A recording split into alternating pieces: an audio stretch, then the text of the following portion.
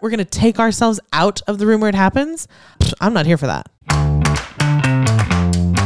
Consider this your fair warning. We talk fast, we move fast, we swear fast. So if you're listening at 2x speed, you may miss some content, but you also miss the F-bombs. You're welcome. Hi, I'm Vanessa. And I'm Holland. You're listening to Ask Your Work Wife, where every week we answer your questions about how to get more out of corporate America.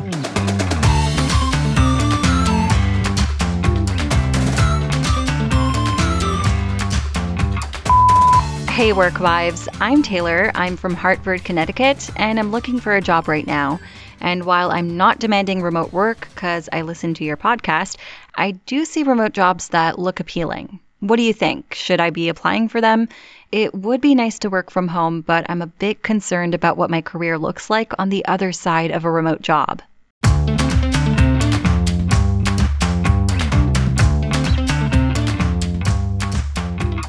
Taylor. Yeah, let's talk. I think you're right to be concerned. Yeah, and I would be more than a little bit concerned if I were you. Because remote work is not only not helpful, it can be actively harmful to your career. I wish it weren't that way. Like, I love home. I don't love driving. I chose where I wanted to live first, and then I drew like a 10-minute drive map around here. And I said, I'm going to work inside the circle.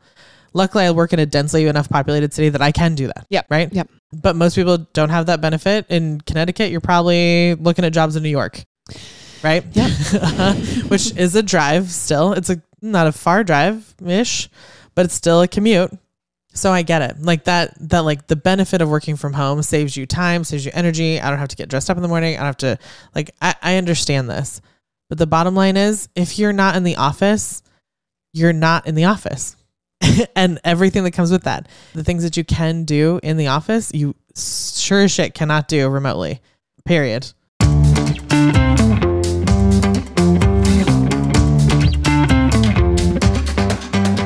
If you want bite-sized information about how to get more out of corporate America, follow us on Instagram at Ask Your Work Wife.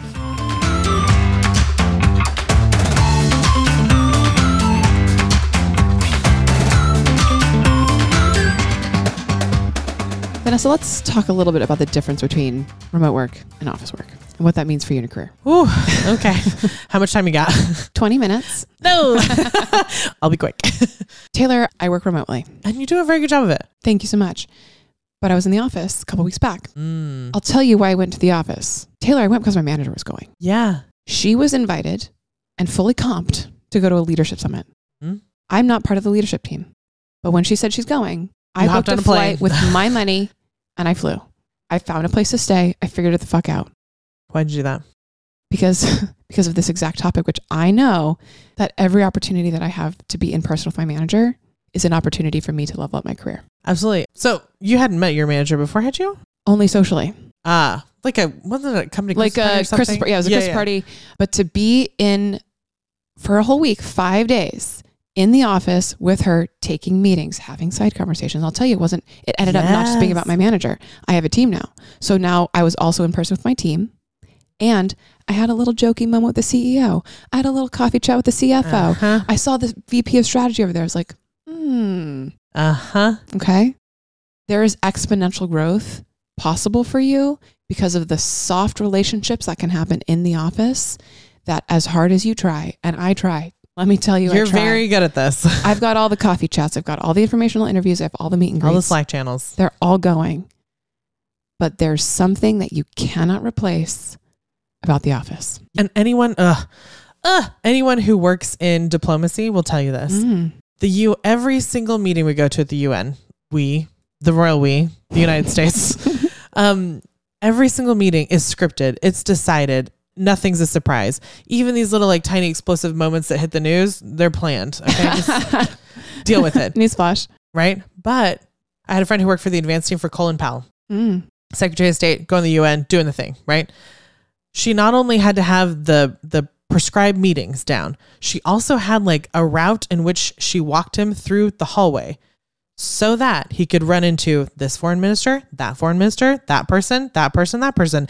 Deals were made. She's sitting there taking notes. This is the unplanned part. Yes. Like it's planned, but it's soft planned. It's not of official record. Right. Technically on his schedule, he's just walking through a hallway. This is me going to New York. Exactly. I didn't know I was going to run into the CEO. I didn't know I was going to run into the CFO. Yeah. I didn't know I was going to run into this other person that I hadn't met before. And if you try to put 15 minutes of a coffee chat on the CEO's calendar, they're going to, one, laugh at you, and two, expect you to have something really serious to talk about rather than just this like cute, bubbly thing. Oh, and blah, blah, blah. I've been doing blah, blah, blah, blah, blah.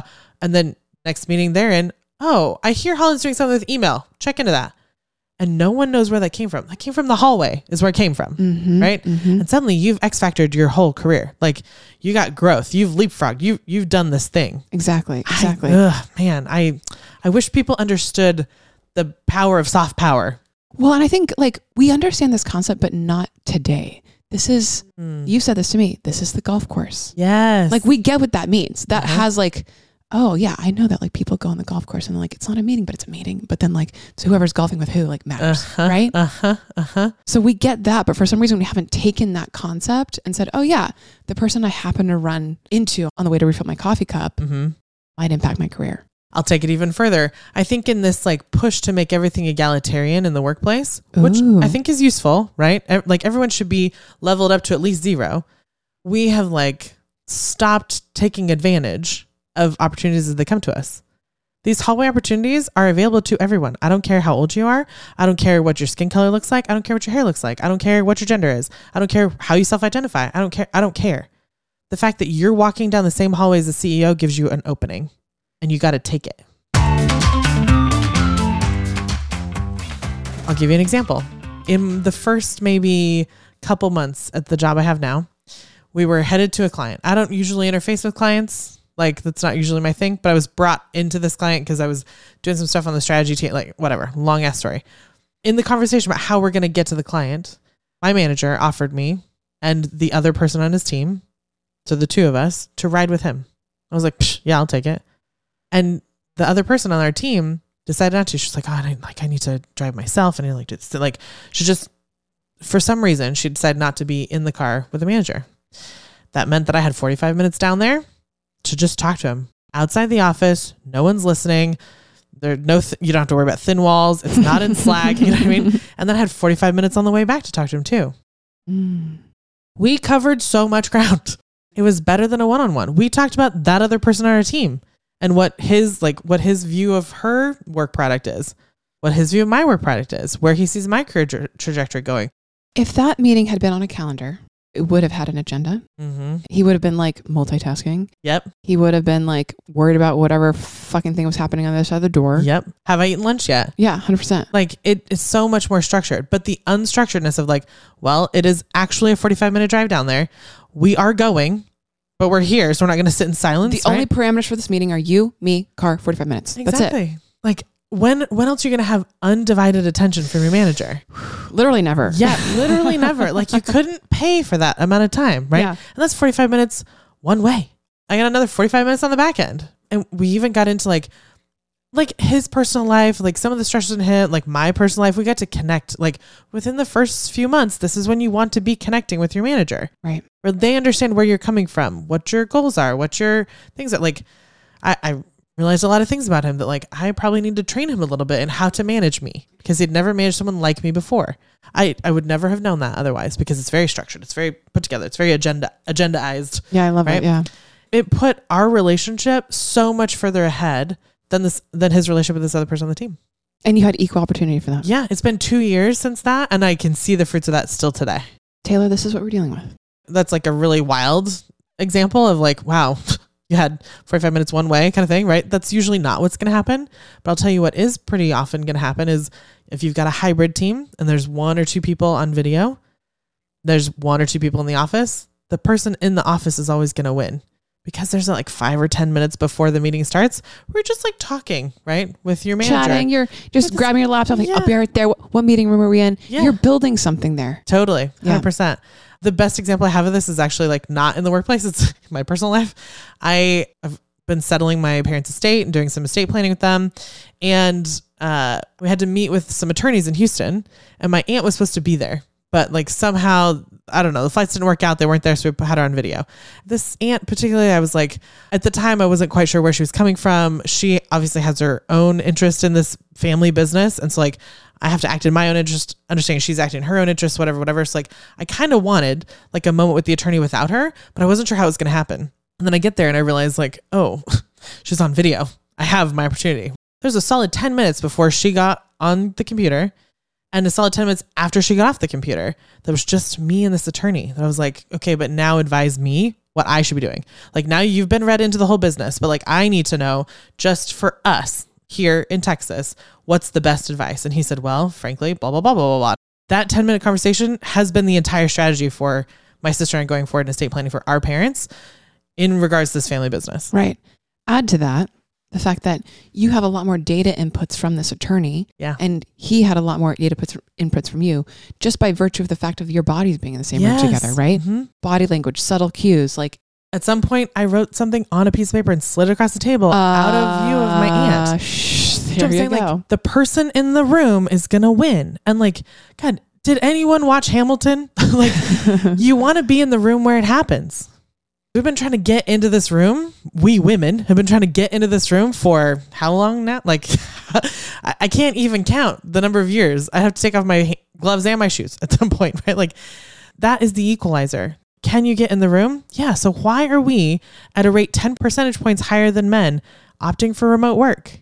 Because men understand something that women don't right now, which is you got to be in the room when it happens. You got to be on the golf course. That's when it happens. Women are in the room. We're here. And you're going to let a little inconvenience kick us out of the room. We're going to take ourselves out of the room where it happens. I'm not here for that. Taylor, when it comes to maybe applying for some of these remote jobs, which is part of your question, I'm going to be very upfront with you.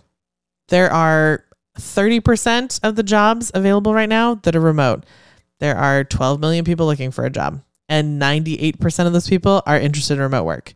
So it's highly competitive for what I think is detrimental to your career. Right. So it's harder to get the job and it's worse for you. Yeah. So I don't know what we're lose. Yeah. You could apply for them, but I would put them at the bottom of your list. Like, do not make them a priority. Right. And another thing you can and should do in the interview process is make yourself as easy. We've said this before. Make yourself as easy to hire as possible. Yeah. Right? Don't be the one making demands up front. Sure. Especially like if the job is remote, just make sure in the interview process you say like, I'm available to come to the office whenever you would like. That will put you at the top of that list, right? Mm-hmm. Maybe you're in a hybrid situation where they pull you in the office once a month or every other week or something like that. Like, and even if they're not asking, you should go. You should go. So Taylor, now that you know how we feel about this, that you're going to fuck up your career if you choose to work remotely, the choice is yours. I know what I would choose. Yeah. And in fact, what I've said this to you. If my manager moves back to New York, you're moving to New York. We have already. If I want to keep my job, if I want to grow it all, which I do.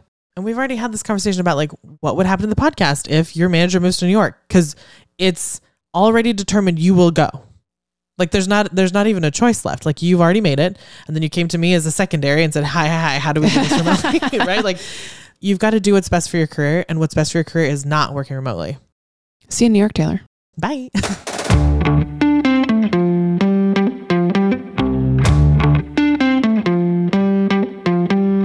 Got a question for Ask Your Work Wife? Record your question and email the recording to help@askyourworkwife.com. Include your name, your city if you want, and whatever context might be useful for us to know. And don't forget to start with, hey, work wives.